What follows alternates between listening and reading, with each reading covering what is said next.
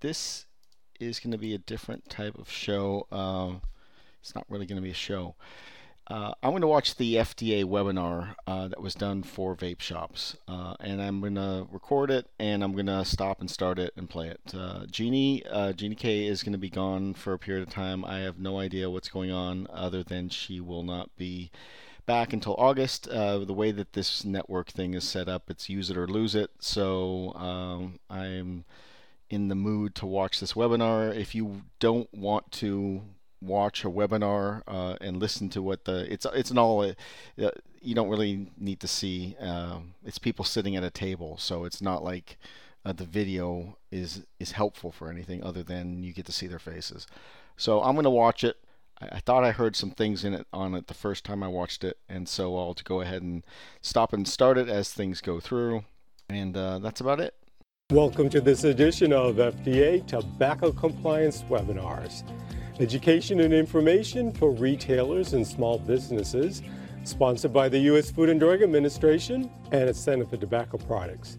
I'm David Racine. Thanks for joining us today.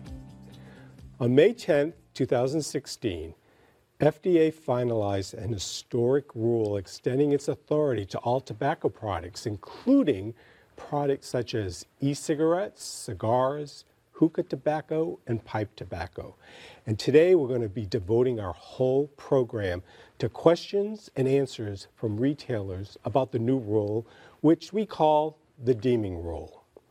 And here to answer those questions are Swati Kabaria, Deputy Director of the Office of Compliance and Enforcement, right here in the Center for Tobacco Products, Terry McDonald, Deputy Director, and Ellie Ibarra-Pratt, Division Director, both also from the Office of Compliance and Enforcement. Now, if you're a retailer, I hope you've had a chance to watch some of our previously recorded compliance training webinars about the deeming regulation. Two of particular interest to retailers are new regulatory requirements for tobacco retailers and retail compliance check inspections, an overview for tobacco retailers. Both are found on our website, www.fda.gov/tobacco products. Now we'll get to as many of your questions as we can during a later segment in our program. And I want you to keep in mind that the answers we give today in response to your questions should be considered general in nature and may not apply to your particular circumstances. Okay, so let's first turn to some questions that retailers have been asking since the deeming rule was released. And I'm going to start with a few definitions because we use a lot of terms and we'll use them today, and we'll make sure everyone understands what we're talking about. So let me start with you, Terry. What do we mean by the term tobacco product? So the Food, Drug, and Cosmetic Act defines a tobacco product as any product that is made or derived from tobacco intended for human consumption, including its components, parts, and accessories. This term does not include an article that's a drug or device or a combination product as defined in the Act. Okay, so until the deeming rule becomes effective, what do we currently regulate, like say today? So since June of 2009, we've regulated 4 categories of tobacco products: cigarettes, cigarette tobacco, roll your own, and smokeless tobacco. And once the deeming rule is effective, what are we going to regulate? So the final rule, or the deeming rule as we sometimes refer to it, extends FDA's authority to any tobacco product that meets the statutory definition, including components and parts, but does not include accessories. So let me give you some examples. So a newly regulated product could be an ends, cigar, hookah tobacco. An accessory that we wouldn't be regulating under these newly deemed products would be something like a humidor, a tip cutter, a lanyard for an e-cigarette, or an e-cigarette carrying case. All right. So you just mentioned ENDS products. So what do we mean by that term? So ENDS stands for Electronic Nicotine Delivery System. So that would include products such as e-cigarettes, e-cigars, e-hookah, vape pens, vaporizers, and electronic pipes. Okay, so when I was looking through all the questions that we've received so far, a lot of the questions were something like, oh, what happens on August 8th? What do I need to know? So let me go ahead and start with some general questions. So what's the significance of August 8th, 2016 for retailers? So August 8th is a very important date because that's the date the rule becomes effective and its provisions become effective. So the rule was published, as you said, on May 10th, 2016, and 90 days after publication it becomes effective, which of course is August 8th. Okay. So these provisions, there are some provisions that take effect immediately and others that have staggered timelines. So we've created a chart on our website that lay out all these provisions and their time frames. So we suggest that everyone go to our chart on the website just to make sure they understand all the provisions. But as far as the provisions that retailers might be interested in, I'll talk about a few of them now. Okay. So there's 3 of them that deal with covered tobacco products and that take effect on August 8th of this year. So they are: a retailer must not sell a covered tobacco product to anyone under the age of 18. Mm-hmm. A retailer must verify by photo ID anyone under the age of 27 who's attempting to purchase that product. And retailers must not sell these products in vending machines unless the vending machine is located in a facility where no one under the age of 18 is present or permitted at any time, which is basically an adult-only facility. And are there any other restrictions? So there's a couple other restrictions we can talk about. The first one would be applied to all newly deemed products. So that would include components and parts. So that basically says that manufacturers, distributors, and retailers cannot distribute free samples of these newly deemed products, including their components and parts. And then in addition, there's the modified risk tobacco provision. So that prohibits the sale of modified risk tobacco products whose labels, labeling, or advertising uses words like less harm or lower risk than other commercially marketed tobacco products. So in order for these products to be on the market as of April 8th of 2016, they must, August 8th, sorry, August 8th, 2016, they must have an order in effect from FDA. Okay, all right, so you just used the term covered tobacco products. So let's go over again. What do we mean by a covered tobacco product? So both the terms finished tobacco product and covered tobacco product are terms that we do use on our website, in our webinars, and in our probably in our chart.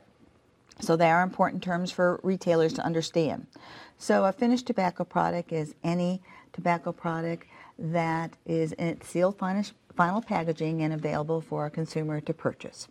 A covered tobacco product is any product deemed under the new regulation, but excludes components and parts that are not made or derived from nicotine. Or tobacco.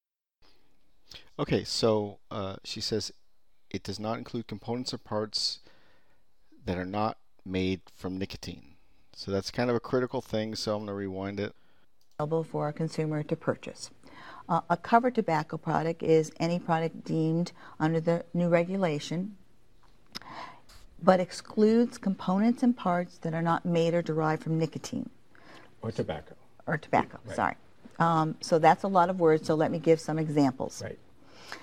So a newly deemed finished tobacco product and a covered tobacco product could be the same thing. So for instance, e-liquid made or derived from tobacco, hookah tobacco, or a cigar.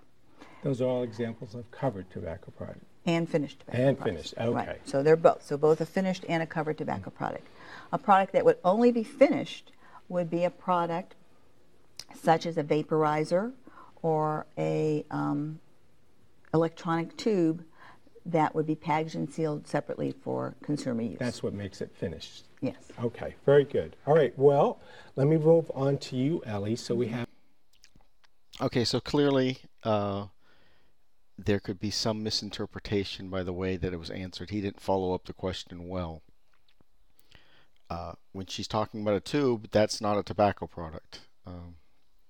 We'll keep on going. We haven't talked about online retailers. So do they have requirements? And if so, can you talk about some of them? Sure. So, David, online retailers must comply with the same requirements that brick and mortar retailers must comply with once the deeming rule takes effect. And some of these restrictions, as Terry has already mentioned, would be that online retailers cannot sell tobacco products to minors or persons under the age of 18. Online retailers also cannot distribute free samples of tobacco products. So speaking of free samples, we've got a lot of questions about free samples, including some just yesterday, as a matter of fact. So many retailers have written that they offer free samples of things like nicotine, tobacco containing liquid in their stores. So does the regulation restrict free samples? Yes, so on the effective date, newly regulated tobacco products, including their components and parts, will be prohibited from distributing free samples.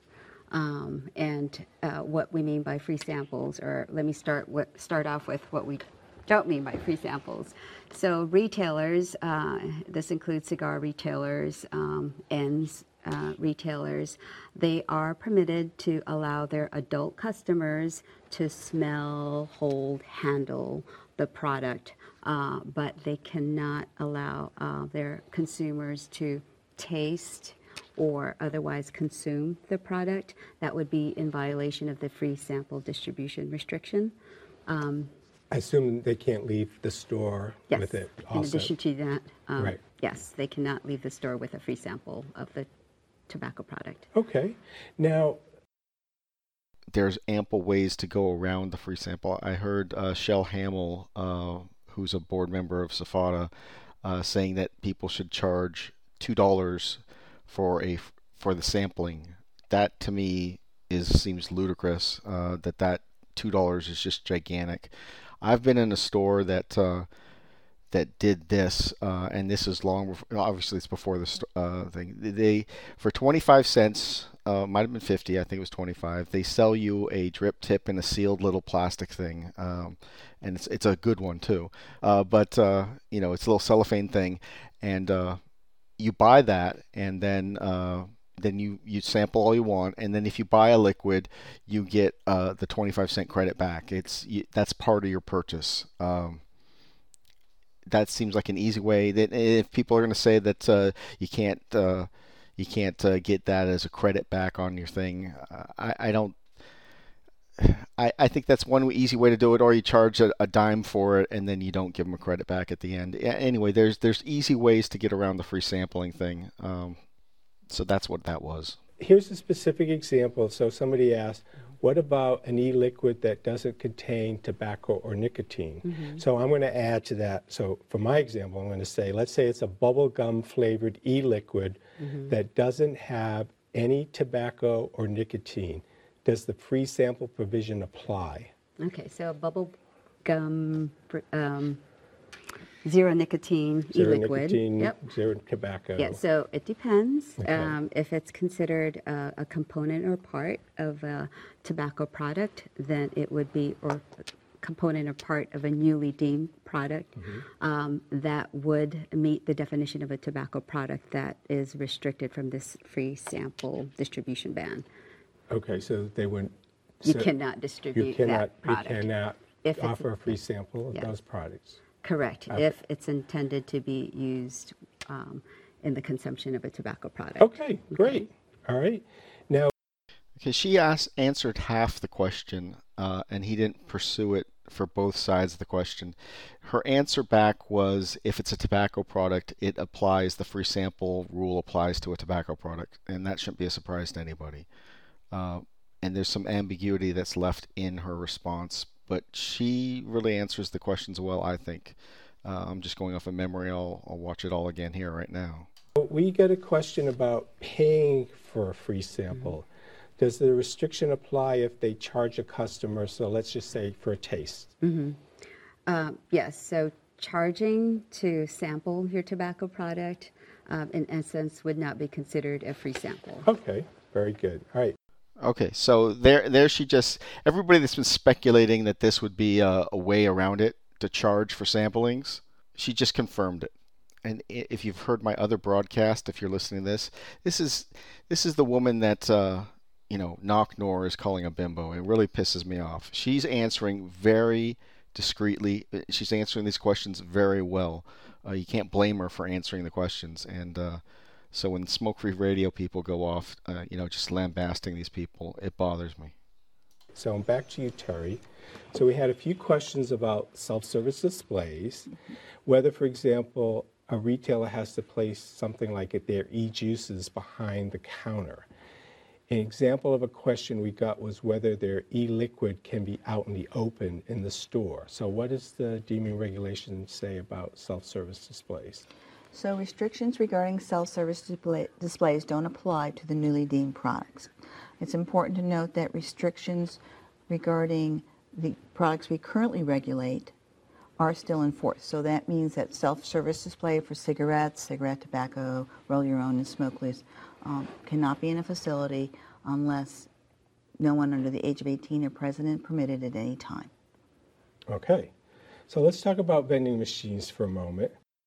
So she said right there that self-service doesn't apply to the newly deemed tobacco products. That's news to me. It's not something I really care about too much, but that's still news to me. We had a question about selling e-juice in a vending machine, say in an automated mall kiosk. Is something like that permitted? So remember when I talked about vending machines, they were associated with covered tobacco products. So an e-liquid that is made or derived from tobacco would fall under the definition of a covered tobacco product. So therefore, it could not be sold in a vending machine unless it's located in a facility, in an adult-only facility. And someone specifically asked if it would be okay if that vending machine in the mall had an automated ID scanner. So then would that make a difference? So the vending machine is located in a mall, which obviously is open to anyone under the age of 18, so it wouldn't even come into bearing on this situation. It is important, another thing I can add is that if that e-liquid is not made or derived from tobacco, therefore it doesn't meet the definition of the covered tobacco product, the vending machine restriction would not apply. All right, another question for you, Ellie. We received lots of questions from retailers that said something to the effect, do I have to get rid of all my stock on August 8th? So why don't you go ahead and walk me through what happens on August 8th? Yeah, so on August 8th is when the deeming rule takes effect, and we expect that newly products that are on the market on August 8th will continue to be marketed by manufacturers up to 3 years while the manufacturer submits their tobacco product application to FDA, and FDA reviews that tobacco product application. Okay. All right, Swati, you're up now. We had a caller, and they asked, can I continue to make e-liquids during the grace period until my products are approved? And I know we don't use the term approved. We usually say authorized for marketing. Okay, that's a very good question. So as Ellie mentioned, the deeming rule in the preamble provides for a number of different compliance policies related to submissions that manufacturers have to make to FDA, including submissions related to pre-market authorization. So if you are manufacturing a tobacco product as of the effective date, a newly deemed tobacco product that is not grandfathered, which means it was not on the market as of February 15, 2007, which is a statutory date, you're considered new. And if you're manufacturing a new tobacco product as of the effective date of the rule, August 8, 2016, then you would be required to submit an application for pre-market authorization within the compliance policies provided by the agency in the regulation. So, and once you've submitted the application, you receive an additional period of time, also provided in the regulation, to continue marketing your product while FDA reviews your submission. And I would refer you to the chart that Terry mentioned earlier, the effective and compliance dates, that provides, it's a very good resource to determine what provisions are effective and what compliance policies apply. So you talked about the August 8th date. So what if I'm marketing a product on August 8th, and let's say it's 1.2% nicotine e-juice, and then let's say 2 months later I want to market 1.8%. Do I need marketing authorization? For the product that you are marketing as of the effective date, so August 8th, 2016, you would be able to benefit from that compliance policy, which means you could continue marketing the product while you submit your application for review and FDA reviews your application. For the product that you want to first market after the effective date, you would need to obtain pre-market authorization from FDA before marketing your product. All right. So let me go back to you, Terry. So this is a question for me because a lot of the retailers that of the currently regulated products are used to us going out and doing compliance check inspections. So what about the newly regulated retailers? What can you say about inspections? So as you just mentioned, we have a nationwide retailer compliance check inspection program already in effect. So we have an infrastructure of inspectors that go out and do retailer compliance check inspections for our currently regulated products. So these inspectors will be trained and ready to inspect any establishment that's selling newly deemed products as of August 8th, 2016. So as of August 8th. All right. Okay, Swati, back to you. So another common question we received, and we kind of touched on it earlier. So they will be enabled to check vape shops on August 8th. That's clearly what they just said. Is they'll say, the e-liquid product that I sell does not contain nicotine and is not derived from tobacco. Is my zero nicotine non-tobacco containing product subject to FDA regulation? Well, it depends. As Terry and Ellie mentioned earlier, the products that are now subject to FDA's authority include tobacco products defined under the Act as any product made or derived from tobacco, including its components and parts and accessories, except for the rule excludes accessories from our authority at this time. So a component or part is defined in the rule as an assembly of materials or software that is intended or reasonably expected to alter the constituents, components, characteristics of a tobacco product, or that is intended to be used with or for the human consumption of a tobacco product. So if your zero nicotine product is intended to be used with or for the human consumption of a tobacco product or would alter the characteristics or performance or constituents of a tobacco product, then it would be a component or part and would be regulated. So specific example, which actually came from a retailer, they asked, is the vaporized characteristics of a tobacco product or that is intended to be used with or for the human consumption of a tobacco product. So if your zero nicotine product is intended to be used with or for the human consumption of a tobacco product or would alter the characteristics or performance or constituents of a tobacco product, then it would be a component or part and would be regulated. So Okay, so I understand that by what she just said is that a clearomizer sold independent of nicotine as a finished product is outside of the domain of the Tobacco Control Act. Specific example, which actually came from a retailer, they asked, is the vaporizer that I sell a tobacco product? I would refer you again to the definition of a component or part, which is an assembly of materials or software that is intended or reasonably expected to alter the performance, composition, characteristics of a tobacco product, or is intended to be used with or for the human consumption of a tobacco product. So if that vaporizer would fall into that definition, then it would be a component or part and would be regulated. What I'm saying is it would not fall into that. All right, Terry, you said earlier that an ENDS, which you said was an electronic nicotine delivery system, includes things like e-cigarettes and vaporizers. So 2 questions that we received for you. Can I sell my ENDS device to a friend even if I'm not a shop owner? Okay, so let's talk about the definition of a retailer. A retailer is an entity or individual who sells a tobacco product to a person for their personal consumption. Okay, so as Swati just described, a vaporizer could be a component and part, so therefore it is a tobacco product. So you meet the definition of that retailer who's selling that product. So all the regulations regarding the sale of a product would apply. Can I give my old ENDS equipment to a friend for their personal use? So I think this is a silly question in the first place. And I know people got upset about this answer, so I'm going to listen to it again. Like e-cigarettes and vaporizers. So 2 questions that we received for you.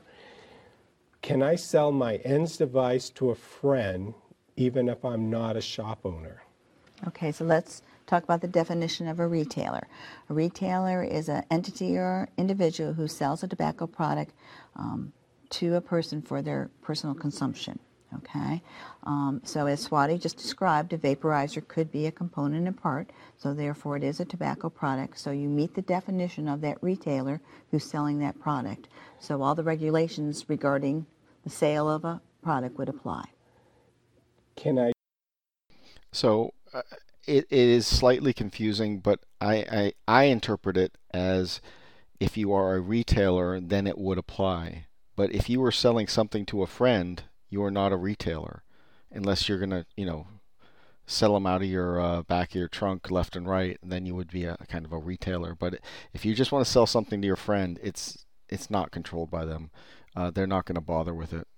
It's a red herring. give my old ENDS equipment to a friend for their personal use? Okay, so in this case, you're not selling anything. So you would not meet the definition of a tobacco product retailer. All right. So Swati, we talked on the So all you would have to do is you sell it to your friend, except your friend doesn't give you any money because it's a complimentary item, but then he gives you $50 to sing a song for him. So he's buying a song for you. I mean, there's as far as are they going to run around and try and stop people from selling vaporizers to friends on like the internet and stuff like that? Maybe if you're creating a business, but if you're just selling a one-off thing, if you're not a business, they're not going to care about you. But if you're doing it on eBay or whatever, it's a silly question. And the reason why it's such a silly question is because if you ask a regulatory, official, can we get around this by just, doing it, just selling it to a friend? They're going to have to give you the standard answer. And that's what was given back is a standard answer. If you're a retailer, you're a retailer. But I as far as I do not believe for a second that if you put a listing up on Facebook for your own personal stuff and you're not like doing it every single day, there's going to be no problem. phone with a vape retailer who creates a sort of kit. So what this person did was he takes different parts of an ENDS, like the vaporizer, the coils, and then some tobacco-containing e-liquid, and he sold it to the customers as a unit. So he puts them together, sells it as a unit, and there's probably all kind of variations on this same theme. Is that still considered a retail activity? So the statute defines a manufacturer, a tobacco product manufacturer, as anyone who manufactures, assembles, packages, labels, relabels a tobacco product, including importing a tobacco product. So if you're engaged in any of those activities, you would be considered a tobacco product manufacturer under the Act, and you would be required to comply with all the provisions that manufacturers would be required to comply with. All right. So Ellie, we haven't said much about cigar retailers, so let me give you a few questions that we've received about these types of establishments. So one question was, I only sell cigars that I buy from a wholesaler and manufacturer. Do I have to worry about whether my product is following FDA rules? And then maybe you could talk about, in general, some of the requirements for selling cigars. Sure. So if you're selling cigars to individuals, it sounds like you're a cigar retailer, you would have to comply with the requirements applicable to retailers. And some of these restrictions or requirements include not selling your cigar products to persons under the age of 18, making sure you verify age and ID for persons less than 27 years of age, and not selling your cigar products in vending machines unless it's an adult-only facility. So those are some of the restrictions for cigar products. In addition to that, there are cigar warnings that will take effect in 24 months after we had issued the rule. So that's not until May 10th, 2018. Cigar product packaging and advertising will need to display the required warnings, and I believe there's 6 required warnings under the rule, and that needs to be displayed in accordance to a warning plan that's submitted to FDA and reviewed and approved by FDA. And I imagine that there's lots of requirements for the font and the placement and things like that for those warnings. Exactly. Yeah. So the rule outlines required font, text, size, placement, and formatting of warnings for packaging and advertising. So I encourage you to review the rule and the small entity compliance guide. And what if you sell cigars without any packaging? So single, let's say there's single unpackaged cigars. You know, that's a good question. It'd be difficult to put a warning if there's no packaging. So in lieu of a packaging, retailers would be responsible for placing all 6 warnings on a sign at point of sale. So for example, next to a cash register, and would have to comply with, again, the font, text, size, placement, and formatting of the required warnings. So I hear that you're working on something to help retailers on that? You heard correctly, David. So we encourage retailers and anyone interested in cigar warnings, cigar warning plans. We are planning on doing a webinar in the near future. So monitor our website. All right. Now, what about the new warning requirements for other covered tobacco products? Can you say a few words about that? Sure. So there are new warning requirements for covered tobacco products. So again, to emphasize what we mean by covered tobacco products, these are newly regulated tobacco products, excluding components and parts that are not made or derived from tobacco. The new warning requirements also apply to cigarette tobacco and roll-your-own tobacco. So this warning requirement is just one warning. It's the addictive nicotine warning statement. And again, just want to emphasize that this warning applies to these 3 categories and does not apply to tobacco products that are not made or derived from tobacco. Now, what about when the packaging is too small to put the warnings? Sure. So there's a special provision that covers that situation. If a covered tobacco product's packaging is too small to apply all of the required warnings and font, text, size requirements, there is a provision that allows you to place the required warnings on a carton or an outer container or wrapper or a tag that's permanently affixed to the product packaging. And since this webinar today is for retailers, so any exceptions for retailers? Yes, there are exceptions to retailers. So if retailers are receiving products from a manufacturer, distributor, importer, they would be responsible for ensuring that their packages and advertisements contain a warning and that the warnings are not altered in a material way, for example, covering up the warnings. All right, Swati, here's a question that we got from a vape shop retailer. I actually talked to this person. So one thing is that you should be able to add additional warnings to a product yourself. That does not go over the other warnings. I think that's true. So, for example, if you bought something from a foreign market and you brought it over here and it does not have a Prop 65 warning, I believe you would be able to apply that to the bottle itself and still not be considered a manufacturer. But that's something to think about still. Was I buy e-cigarettes from China wholesale and sell them in my store. Am I a retailer or an importer, or maybe both? You may very well be both. As I mentioned earlier, a manufacturer is any person who manufactures, packages, assembles, processes, or imports a tobacco product into the U.S. For U.S. distribution. So you could be an importer. You could also be a retailer, which is defined as any person who sells a finished tobacco product to a consumer for personal consumption. And if people have more questions about importers, I know we have something on our website, so they go ahead and take a look at that. All right, Ellie, this question's from me. So if I'm a... Yeah, I don't know the answers to this, but it might be simpler if you're to buy from a distributor than to be bringing the stuff into your shop from Heavenly Gifts or something like that. It might be simpler at that point.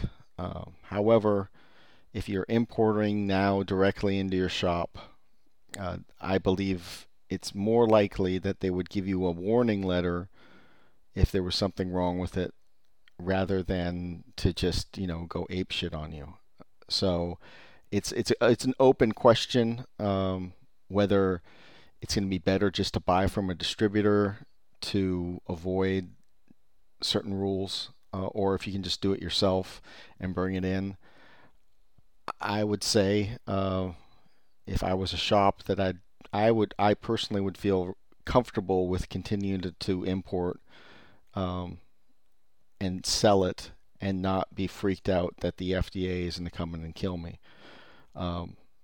But for peace of mind and probably actually efficiencies, it's going to probably make sense to go through a distributor anyway. I don't think that you can buy it yourself and save much money rather than finding a good distributor. But, those are all individual choices for an individual shop. Retailer, and I find out that there's some kind of problem with a tobacco product. What are some of the things that they could do? Oh, sure. So it depends on what the problem is that you'd like to report. So if you want to report a problem that's associated with the product, for example, contamination, or if you experience some unexpected adverse event, you can report that to FDA's safety reporting portal for tobacco products. If you would like to report potential violations associated with the Food and Drug Cosmetic Act and its related regulations, you can report that using our potential tobacco product reporting form. All right, Swati. So a feature of any new regulation is your competitors might turn you in. That's life, I guess. So we've gotten a few questions in this area. So generally they say something like, what if I only use synthetic nicotine to make my e-juice for my vape in my vape shop establishments? Are these products still regulated? Again, it depends. If your tobacco or if your product would meet the definition of a component or part of a tobacco product, in that it's an assembly of materials or software that's intended to or reasonably expected to alter the constituents, performance of a tobacco product, or it's intended to be used in the human consumption of a tobacco product, then it would be considered a component part and would be regulated. All right. So intent is obviously in the eye of the beholder, and I mean that in a legal way. So this is just going from memory. I think they're going to be coming back to this question, but the question essentially was on tobacco-free nicotine, an alternate form of nicotine, and she kind of punts at this point, but they'll come back to it. Back to you, Terry. We received some comments while talking to people on the phone about personal use of the newly regulated products. So generally, what does the term refer to, and does FDA regulate the personal use of tobacco products? So let's take an example of where someone might be mixing e-liquids in their home for their own personal use. So if they're mixing them for their own personal use, FDA would not regulate that, because typically FDA does not regulate the personal use of a tobacco product. All right. By a consumer. Question. So that's kind of surprising to me, but that's like a gigantic green light to DIY or DIY, whichever way you want to call it. The only question then is the availability of Nick Base. But I'll play that again because it seems like it's just a green light. Personal use of the newly regulated products. So generally, what does the term refer to, and does FDA regulate the personal use of tobacco products? So let's take an example of where someone might be mixing e-liquids in their home for their own personal use. So if they're mixing them for their own personal use, FDA would not regulate that because typically FDA does not regulate the personal use of a tobacco product by a consumer. Question for you, Swal. So it's a big, gigantic, open-ended question because what if somebody is selling a pre-mixed thing to where you just have to squirt in your flavor and do it at your house? So I don't know. I mean, I know that there's some people in Chicago that are thinking that they can sell nicotine on one side and then sell the flavors on another, and then the consumer handles it on their own. In this case, I think it's going to be a problem if you're selling them together in the same shop, because you would they would be essentially saying you're kidding. You're creating a kit to mix together. Therefore, you're intending them to go together, and then because you're intending them and you're reasonably expected to be using them together, that you would be a tobacco product. However, if you had a shop that was just selling flavorings and there was no nicotine inside the entire shop, and your customers had to, walk down the street, and then there's Joe's only nicotine shop, and then it's all done at home. I don't know. It seems to be a loophole. So for the people that are intending on stocking up on nicotine, the FDA is already hinting that they don't have control over that. So there's definitely ambiguity there. On the positive side, it seems like DIY is in pretty good standing right now at this point in the webinar. What about a retailer who also believes they're a manufacturer? Do they have a registration requirement? So manufacturers of tobacco products must register their establishments and list the tobacco products that are manufactured within with FDA by December 31st, 2016. So if a retailer is also a manufacturer in that they manufacture, process, package, label tobacco product, then they would be required to register with FDA. So that's really the key there, that they're also a manufacturer, because retailers by themselves who are only performing retail activities, they don't have to register. No, there is no registration requirement for retailers. And is there a cost to register? There is no cost. No cost, okay. All right, so we've gotten this question a few times. Are wires, cotton, and batteries considered components or parts of a tobacco product? If the wires, cotton, or battery would be intended or reasonably expected to be used to alter the performance, constituents of a tobacco product, or if they would be intended or reasonably expected to be used in the human consumption of a tobacco product, then they would be considered components or parts and would be regulated under the deeming rule. Okay, and if they're not? And if they're not, then conversely, they would not be. Okay, all right. All right, question received from a retailer. So that's kind of a tricky one, the way it was asked and answered. But she used a gigantic if in front of it. So I'll play it again just to see if, because this question gets asked again too, as I recall. We've gotten this question a few times. Are wires, cotton, and batteries considered components or parts of a tobacco product? If the wires, cotton, or battery would be intended or reasonably expected to be used to alter the performance, constituents of a tobacco product, or if they would be intended or reasonably expected to be used in the human consumption of a tobacco product, then they would be considered components or parts and would be regulated under the deeming rule. Okay, and if they're not? And if they're not, then conversely, they would not be. Okay, all right. Because, so the answer is they're not, because a battery could be used for a non-nicotine product, and so it's reasonably expected to be used with a non-tobacco part. And so it's covered under the non-tobacco part.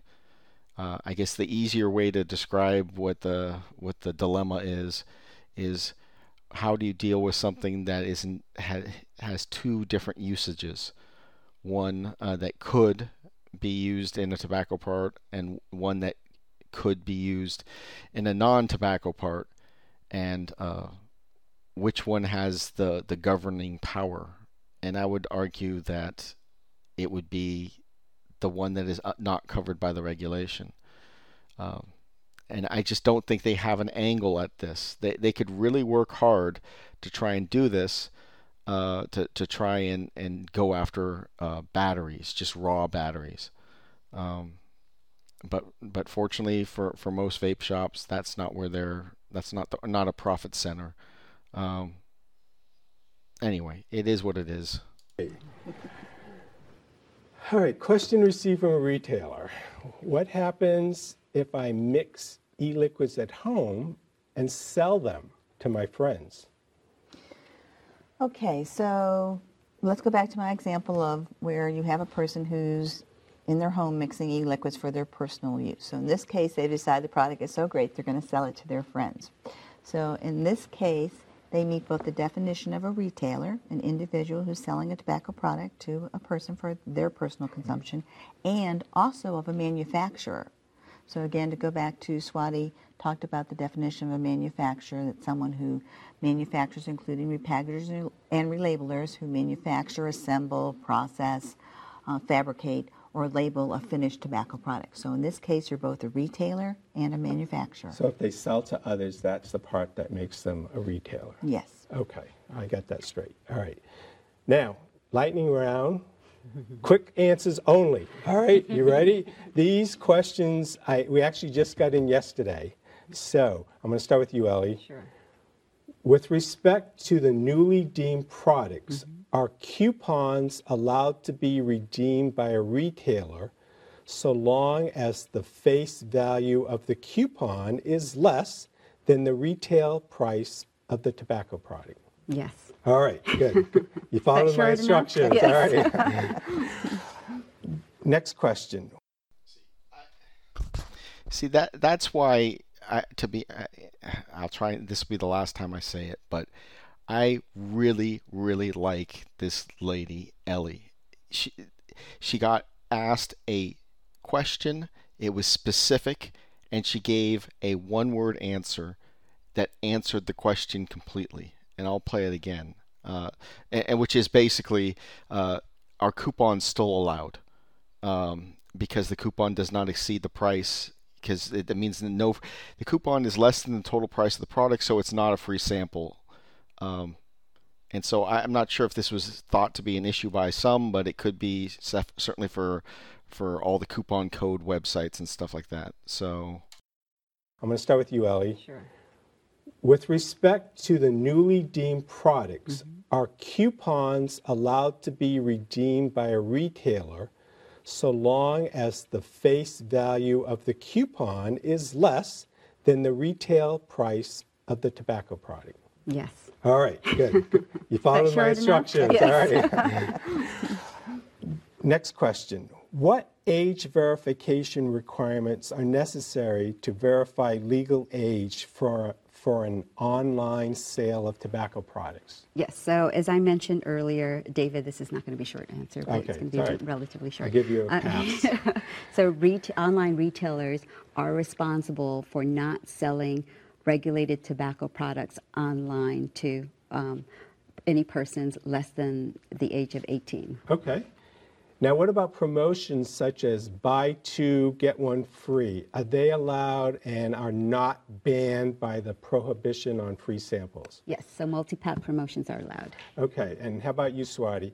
Is a pipe used to smoke pipe tobacco an accessory and therefore not subject to the deeming regulations? No, it would be considered a component or part. All right. Therefore subject. All right, you guys, you get a little break now.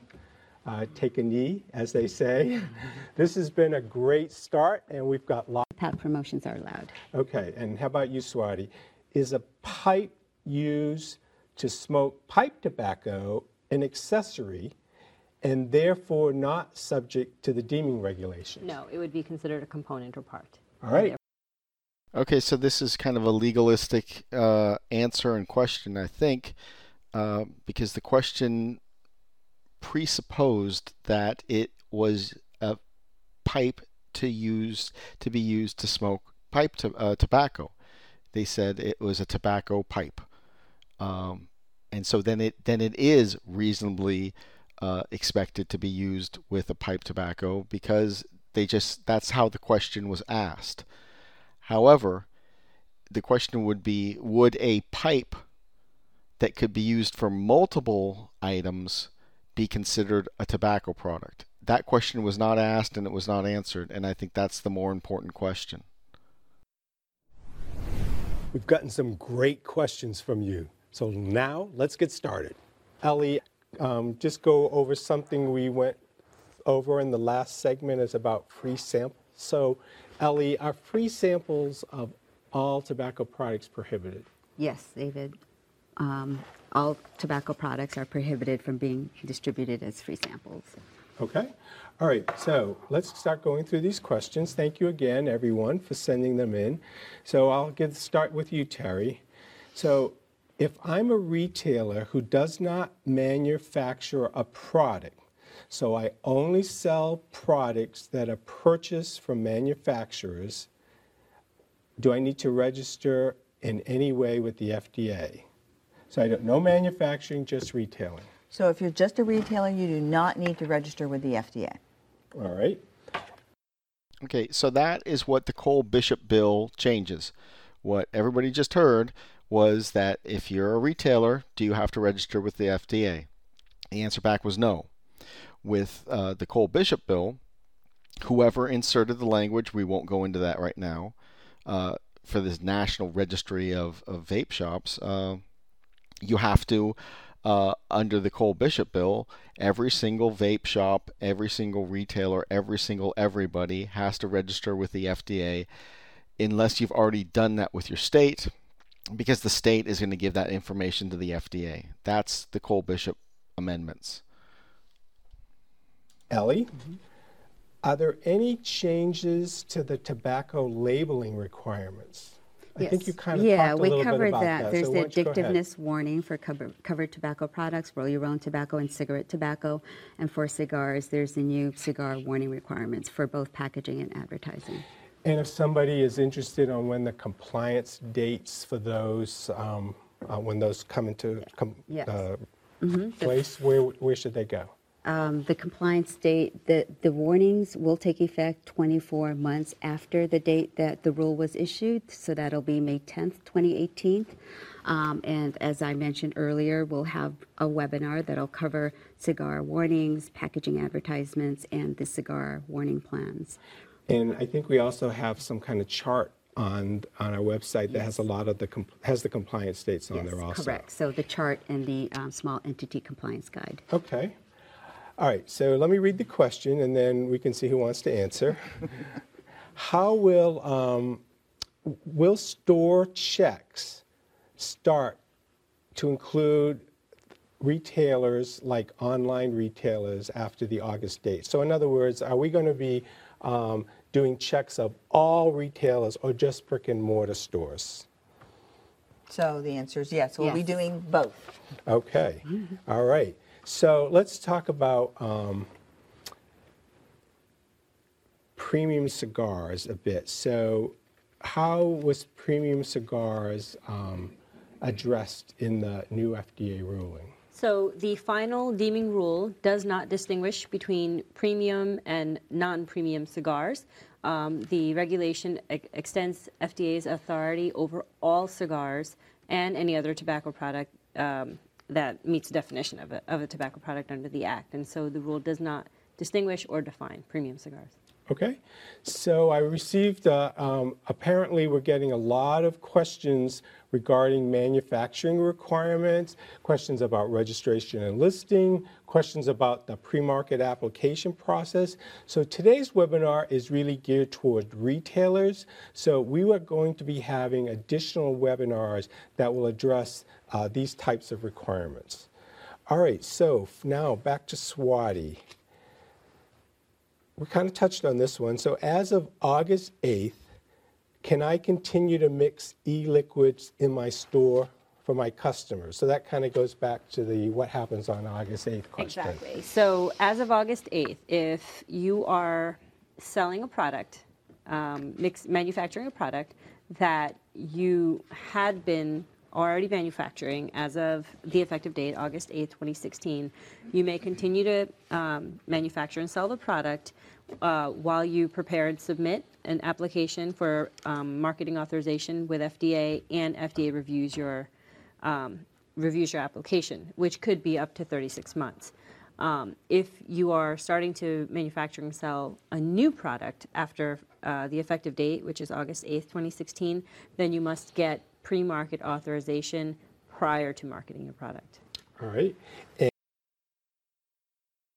Okay, so I'm going to listen to that again because I think that the information that Dimitri is spewing out, the information that Shell Hamill is spewing out, and the information that some other people are spewing out has just been directly contradicted by the FDA.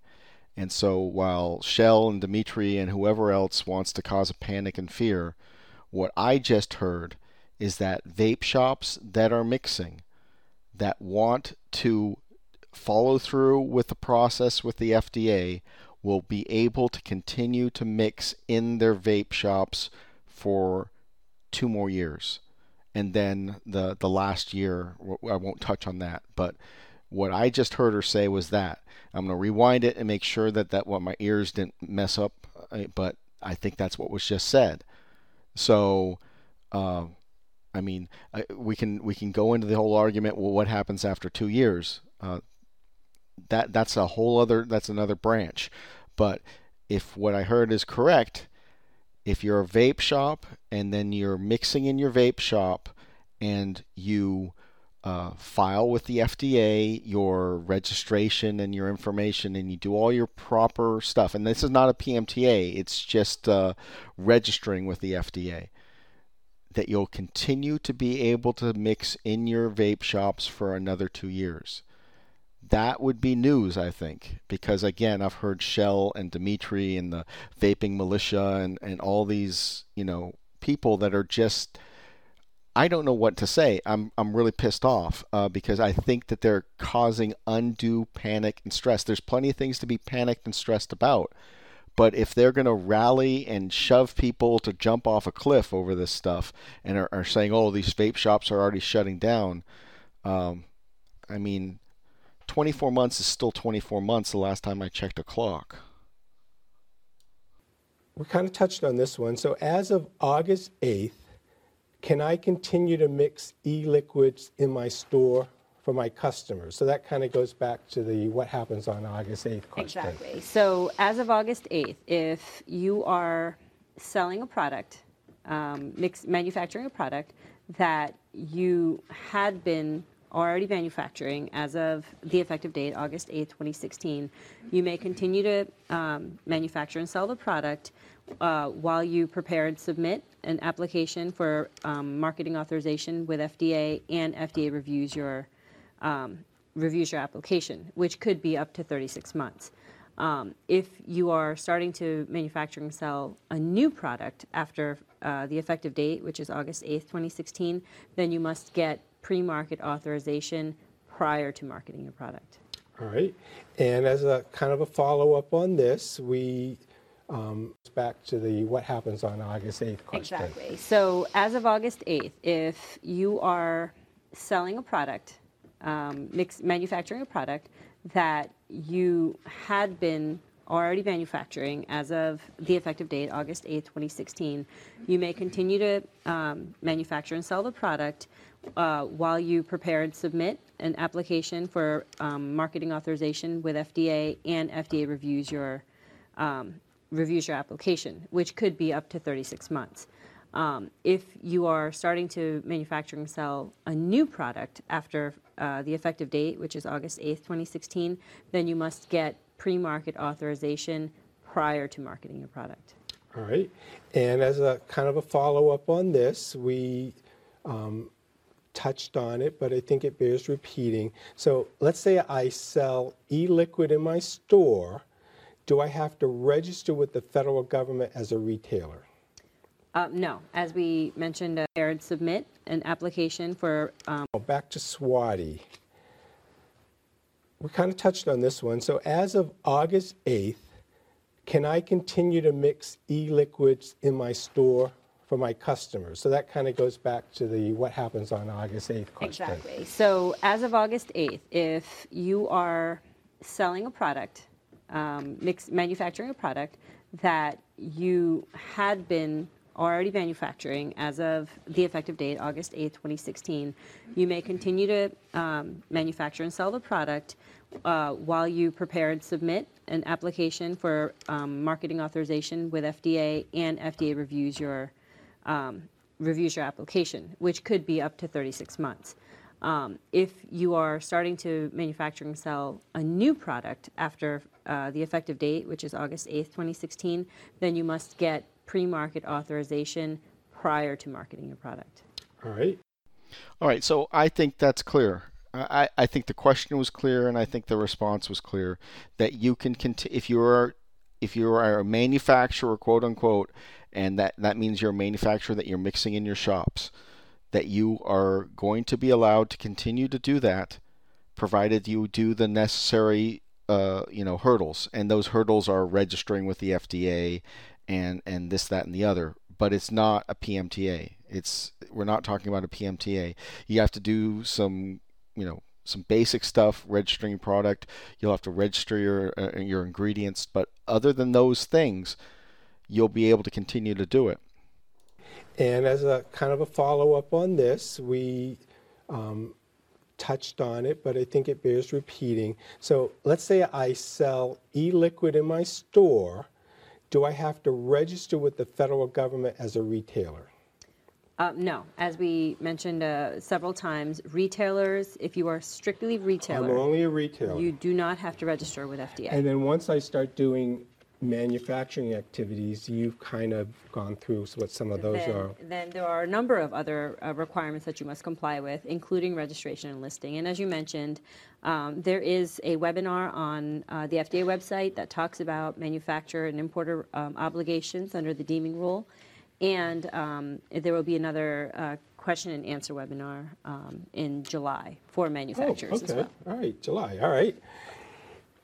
Another one for you, Swati. If we import our products, are we considered a tobacco manufacturer? Under the statute, a manufacturer is defined as anyone who, does things like manufacturing, processing, fabricating, assembling, packaging, relabeling, or importing a tobacco product. So if you are importing a tobacco product, you are a manufacturer under the statute. So, Ellie. Mm-hmm. So that's a more clear answer to a question that came up earlier.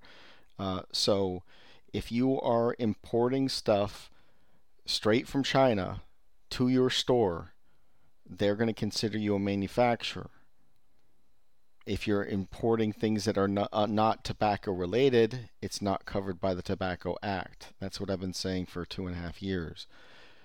However, to keep things simple, you're going to want to find a distributor, in my opinion, to sell you those products that you want somebody else to land it into the United States, and then you want to buy it from them, because that's just a better way to do it. Less worry. Now, if you're trying to make 35 cents on every dollar, and that means you're only going to make 32 cents, that might be the outcome. This goes back to the free sample issue. So, will there be a distinction made between store owners proactively offering a free sample of a tobacco product versus a legal age customer that comes in and requests a free sample from the retailer? Any distinction there? There's no distinction. The regulations restrict the free sample distribution of tobacco products. All right. Can a customer, the free sample is very popular, here's another one. Can a customer sample a cigar for free at a tasting event hosted at the retailer location, but the sample is supplied by the manufacturer? Short answer is no. Short answer is no. Okay. So, another one for you, Ellie. So that was a total cigar question, but the question was, Cubano Cigars has come into the local store, and they normally have it to where they just handing out free cigars like somebody just had a baby, and that's what the retailer's trying to do.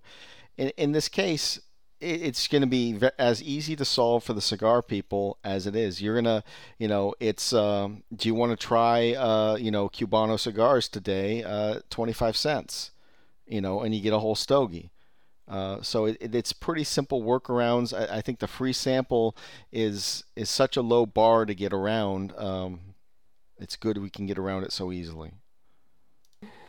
A vaporizer that's sold without any liquid isn't required to contain the warning label that you've been talking about. Is that correct? That's correct. All right. We're zipping along here. So this is my favorite lady again. That was absolutely clear. That's entirely consistent with what I've been saying. Just qualify that. Okay. That's correct, Right. as long as it's not made or derived from tobacco. Okay. There it is. Sure. I agree. Free sample question.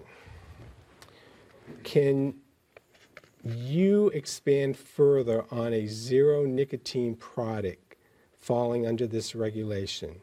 Since a zero nicotine product does not contain or is derived from tobacco, how can these products be defined as a tobacco product? I can take that one. Okay. So the statute defines a tobacco product as anything that's made or derived from tobacco, but it also includes components, parts, and accessories of a tobacco product. So the deeming rule extends FDA's authority to anything that meets the definition of a tobacco product, except that it excludes accessories. So that means it includes components and parts.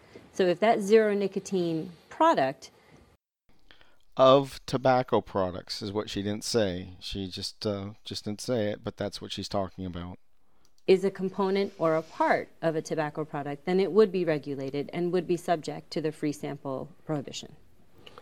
Okay, Ellie, this Decaffeinated coffee. I don't think we talked about this. So, does a tank, device, lithium-ion battery have to have stickers on them that say this product is made from tobacco? Because none of them are.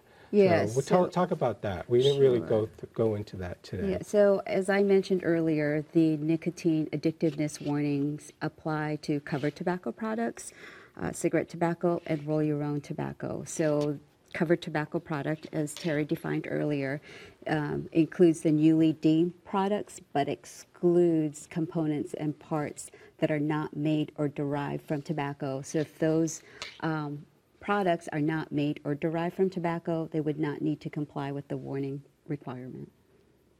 All right. So you wouldn't have to slap a sticker on it. Okay, so this question is about the vending machine. So I'm going to address it to you, Terry. So we know you said earlier that on August 8th, you can't use a vending machine with covered tobacco products, except if the facility is one where children are neither present nor permitted at any time. So is there anything for self-service displays inside a store that is not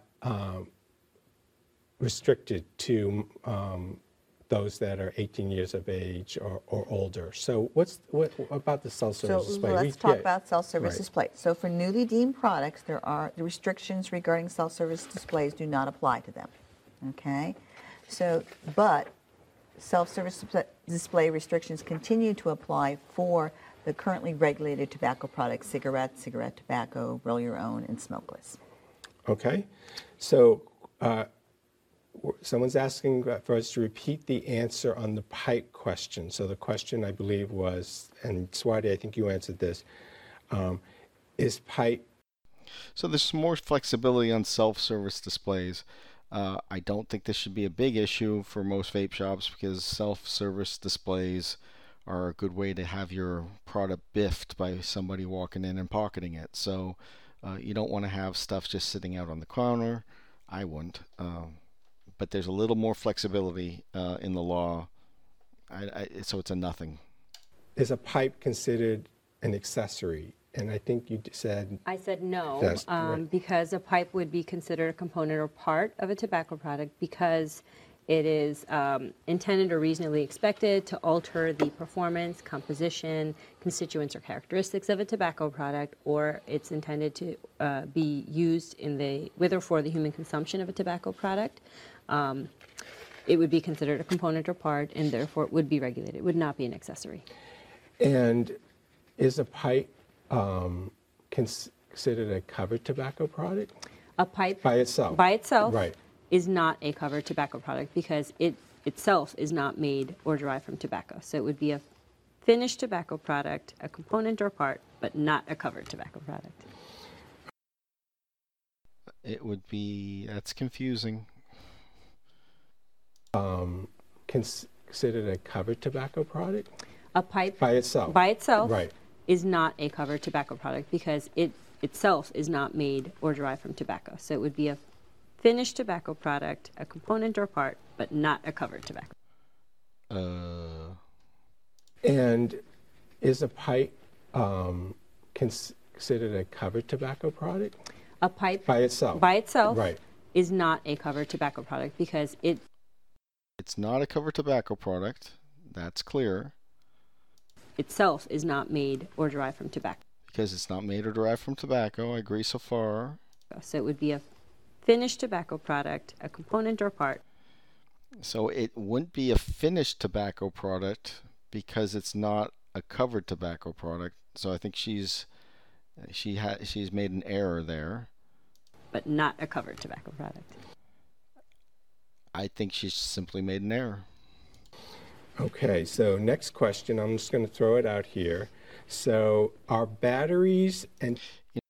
They would have to go into head shops and then start regulating them that way.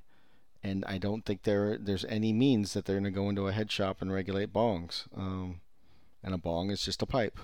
So I think she's made an error. And I think the law supports that she's wrong on that specific item. tanks considered tobacco products only when they are packaged with an e-liquid that has nicotine? So the answer to that is not necessarily, because if the battery and tank assembly would be considered a component or a part because it's intended or reasonably expected to alter the composition, performance, constituents of a tobacco product, or because it's used in the consumption of a tobacco product. That makes it a tobacco product? It would be, yeah, that makes it a component or part, Of in which tobacco. case it's regulated. Yeah. Okay. Another one for you, Swati.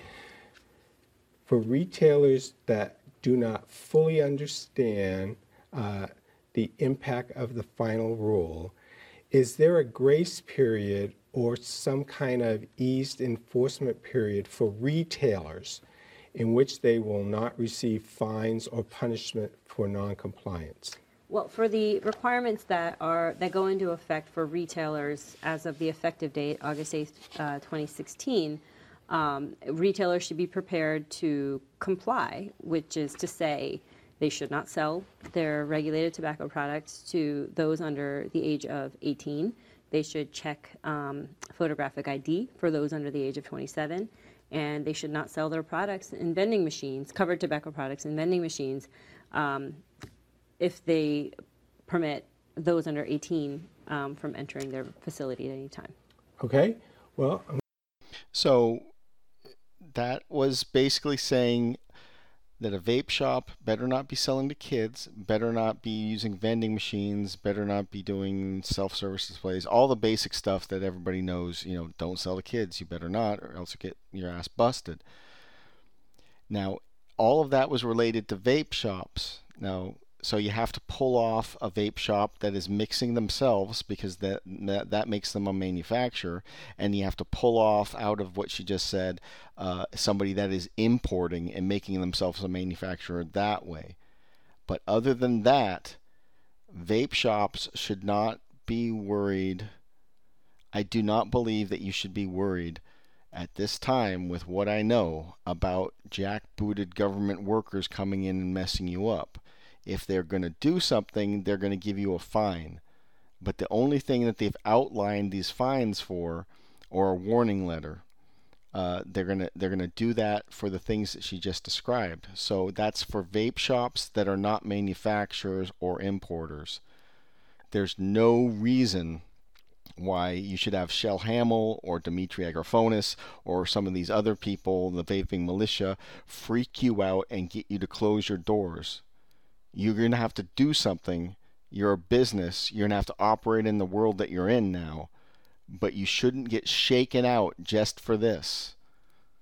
If there's other business considerations, that's fine. But don't let people lie to you. I'm going to keep answering your questions.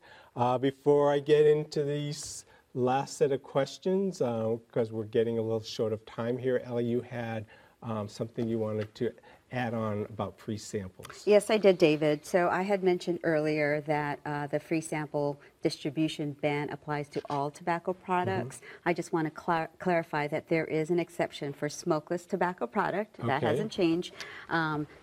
Smokeless tobacco products can be, free samples of smokeless tobacco products can be distributed in limited quantities within an qualified adult-only facility, And as described in the regulations. Yeah, there's very specific requirements for that, right? Correct. Okay. All right, let's get to the questions.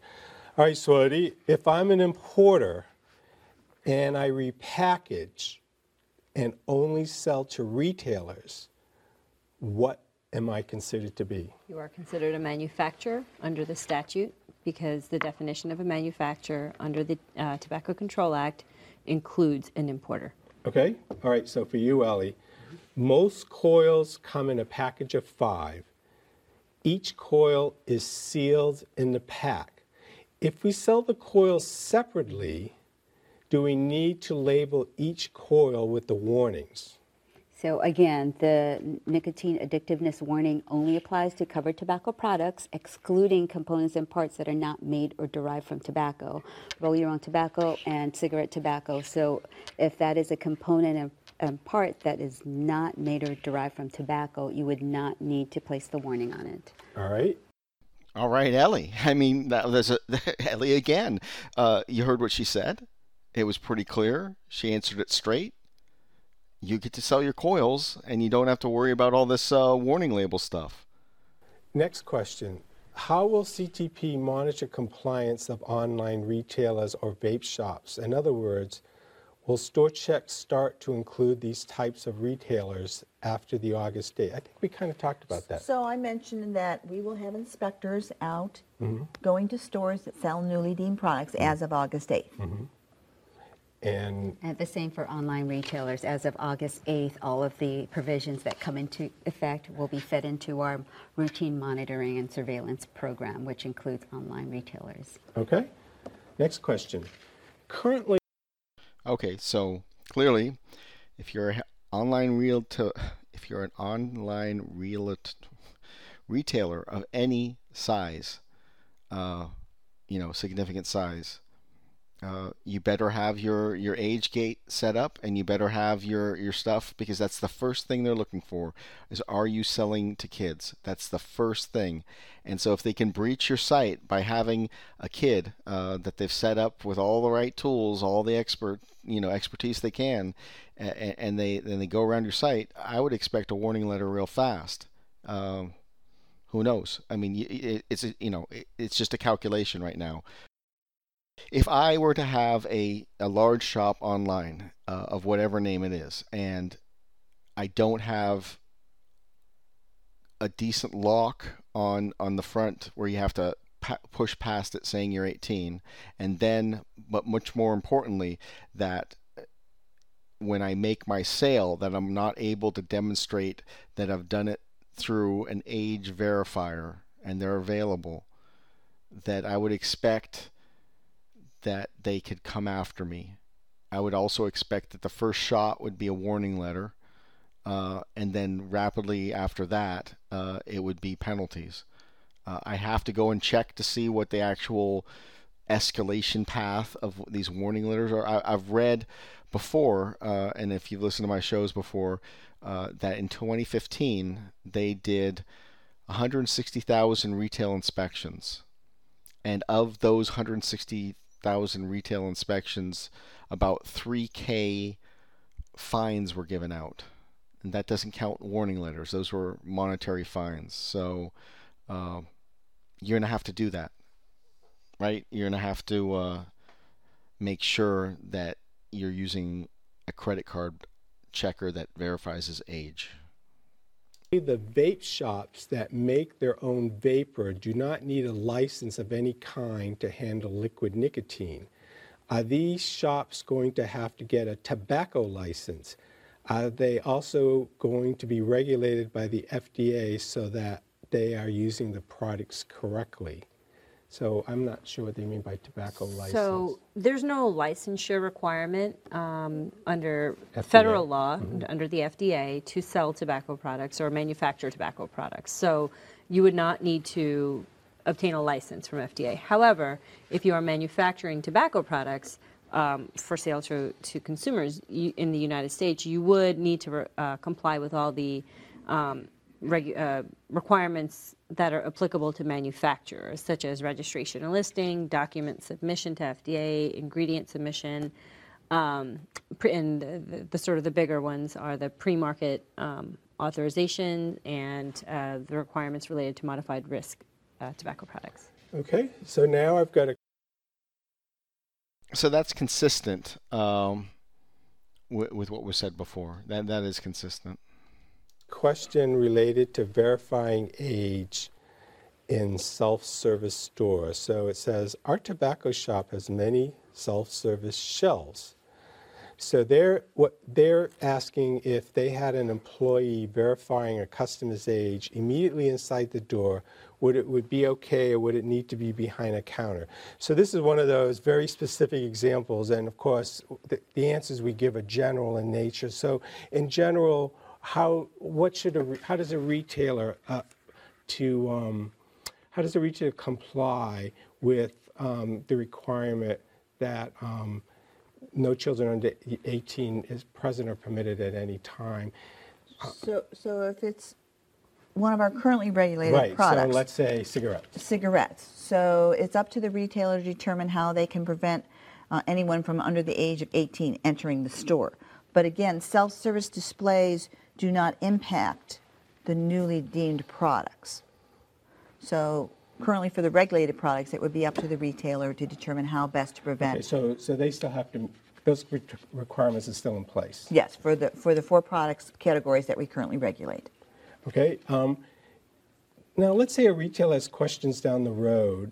Who should we contact with those questions to ensure or we're compliant with the regulations? Well, I can answer that one. You can call us at 1-877-CTP-1373, or you can email us. Now, we have a special email for small businesses, so that's smallbiz.tobacco@fda.hhs.gov. The grandfathering date. So how did the grandfather date, did you say it was February 15th, 2007? Yes, that's Where does correct. that come from? That's in the statute, actually. It's under Section 910 of the FD&C Act, the Federal Food, Drug, and Cosmetic Act. It's a statutory date. Okay. For Ellie, are there warning label requirements for pipe tobacco? For pipe tobacco. So pipe tobacco would be considered a tobacco product. Would it be considered a covered tobacco product? Yes, I meant it, covered tobacco yeah, product. yeah. Correct. I was so just that's asking. a newly, yes. So a pipe tobacco would be considered a covered tobacco product, which is a newly deemed product, excluding its components and parts. So yes, the warning requirement would apply to pipe tobacco. Okay. Next question is, so, and actually, Tara, I thought maybe you could just talk about it. We've talked about a little bit about the inspections. They're going to, we said they're going to start on August 8th. August 8th. So can you talk a little bit about the process of the inspection? So typically, we have two types of inspections. We have what are called undercover buy inspections. So that's when we have an inspector go with a minor into a store, and the minor attempts to purchase a regulated tobacco product. We also have what we refer to as advertising and labeling inspections, which we have an inspector go into the store and confirm that the store is in compliance with all the regulations. Okay, and how will a retailer... Okay, so it's one little tidbit is they're sending in underage people. So they are actually having under 18-year-olds be the sting operators, and they're going in there with an adult escort. So you better be darn careful. But the other thing I picked up is they're definitely ready to start this under 18 sweep right on day one, August 9th. They are definitely prepared to do that. And again, what they're going to be going after is the under 18 thing. So you better be careful. Retailer know that they've been inspected. So if there's an undercover buy, the retailer probably won't know that there's been an inspector in their store. But if there is an advertising and labeling inspection, the inspector will give them what we refer to as a 482, which is a document, so that they will tell. But in all cases, eventually all that information will be posted to our website, Okay. Which is updated monthly with all that information. So Now, is it just a big list of all the stores? no, we or have what a is it? map. We have a map, so you can look at that information by date, by firm, by state. So there's a variety of ways you can look at the information. So there is a website database that has all of that information on it. Okay, let me try to squeeze two more in real quickly here. So we said that you have to check the ID of somebody that's under 27 if they're attempting to purchase. So what do we mean by that? Is it photo ID? Yes, it has to be a photo ID. Okay. So. All right. And for Ellie, can you say a couple of words about advertising, the warning requirement for advertisements, like say in a flyer or something like that? Is this for cigars or covered tobacco product? Let's or is just it say cigars as an Okay, example. so the required warnings for cigar advertisements are spelled out in the rule, and some of these requirements are that the required warning has to be at the 20% upper portion of the ad. It has to specifically state what the warning that's outlined in the rule. You can't deviate from that. The warnings need to quarterly rotate, which means you can't have the same warning on the ad for the same brand, Right. and never change it. So in essence, the warnings need to be quarterly rotated, and it has to be done in accordance with a warning plan that's submitted to FDA. And this applies to retailers who direct their own advertisements? Yes, so that's a good question. If a retailer is responsible for the ad and they direct their own advertisements, they are responsible for complying with all of the requirements outlined in the rule. Okay, well, great. Well, guys, thank you. That's all we have for today. I want to thank everyone. Okay, so the last part, it sounds like you will see all of those ads in vape magazines. They'll have 20% of the ad have that warning, I guess. It's going to be rather specific, and if you go to your printer and the people that are making your copy, it's just you just have to read the rules and do it. There's no two ways about that. You just do it. All right, so that's essentially the show. This was more or less for me to go through this because I had wanted to go back and listen to this. I heard people chirping and tweeting and being dweebs essentially about this whole broadcast. I think that there's a lot of information in there, and there's information that they can be held to because they were rather specific with some of their answers. I think the news out of this is the information that I think I'm clear on it. Of course, I'm going to double check it after this and stuff like that. But it was rather clear that if you are a vape shop and that you're currently mixing, that you're going to have to go and do the stuff that you would normally do as a manufacturer. However, for the next 2 years, so long as you do the bare minimum that you're going to need to do, is that you're going to need that you will be able to stay on the market. And we can start to go into the next level of all of that would be talking about the ingredient listing, but I'm not prepared to do that at this point. And if what's going to be necessary? Are you going to need to be able to? Are you going to be able to say that my ingredients were the ones that came from, say, Flavor West? If Flavor West is unwilling to give you the ingredients to their flavors, then maybe you want to shit can them and rapidly go away from them and go over to Perfumer's Apprentice and to the Flavor Apprentice over in Scotts Valley, California. I used to live in Scotts Valley. It's a very nice place. People familiar with the area remember Santa's Playground used to be there until they tore it down. Those bastards. They tore down Santa's Village and put up a parking lot for Seagate Technologies. There was 10, 15 years in between the two, but that's more or less what happened. So if you go to the Flavor Apprentice on their website, they have CAS numbers for their flavors right now. I can search by CAS numbers, CAS numbers on the Flavor Apprentice, and it's on my now list of things to do is to give them a call and to see what maybe can be negotiated with them. Because they already have a lot of information that will get people past the first barrier. Now, if that means that you have to, what it'll do if people, organize just to just a very small degree, it's going to put a real amount of pressure on Flavor West and any of these other people I have not spoken to Flavor West. I don't know if they actually provide cast numbers or not, or Capella or Loran's or these other people. I know that I've heard that that Flavor Arts is definitely willing to do it, but if there should be pressure put on them if they're not going to give you the specific constituents, not the percentages, just the constituents of their flavors. Tell them to screw off and rapidly remix to another one and get it done. And you should be able to do that quickly, very quickly, because it's really down to the manufacturer and the proportions. And honestly, I would have to say that we're talking about these vape shops that are mixing themselves.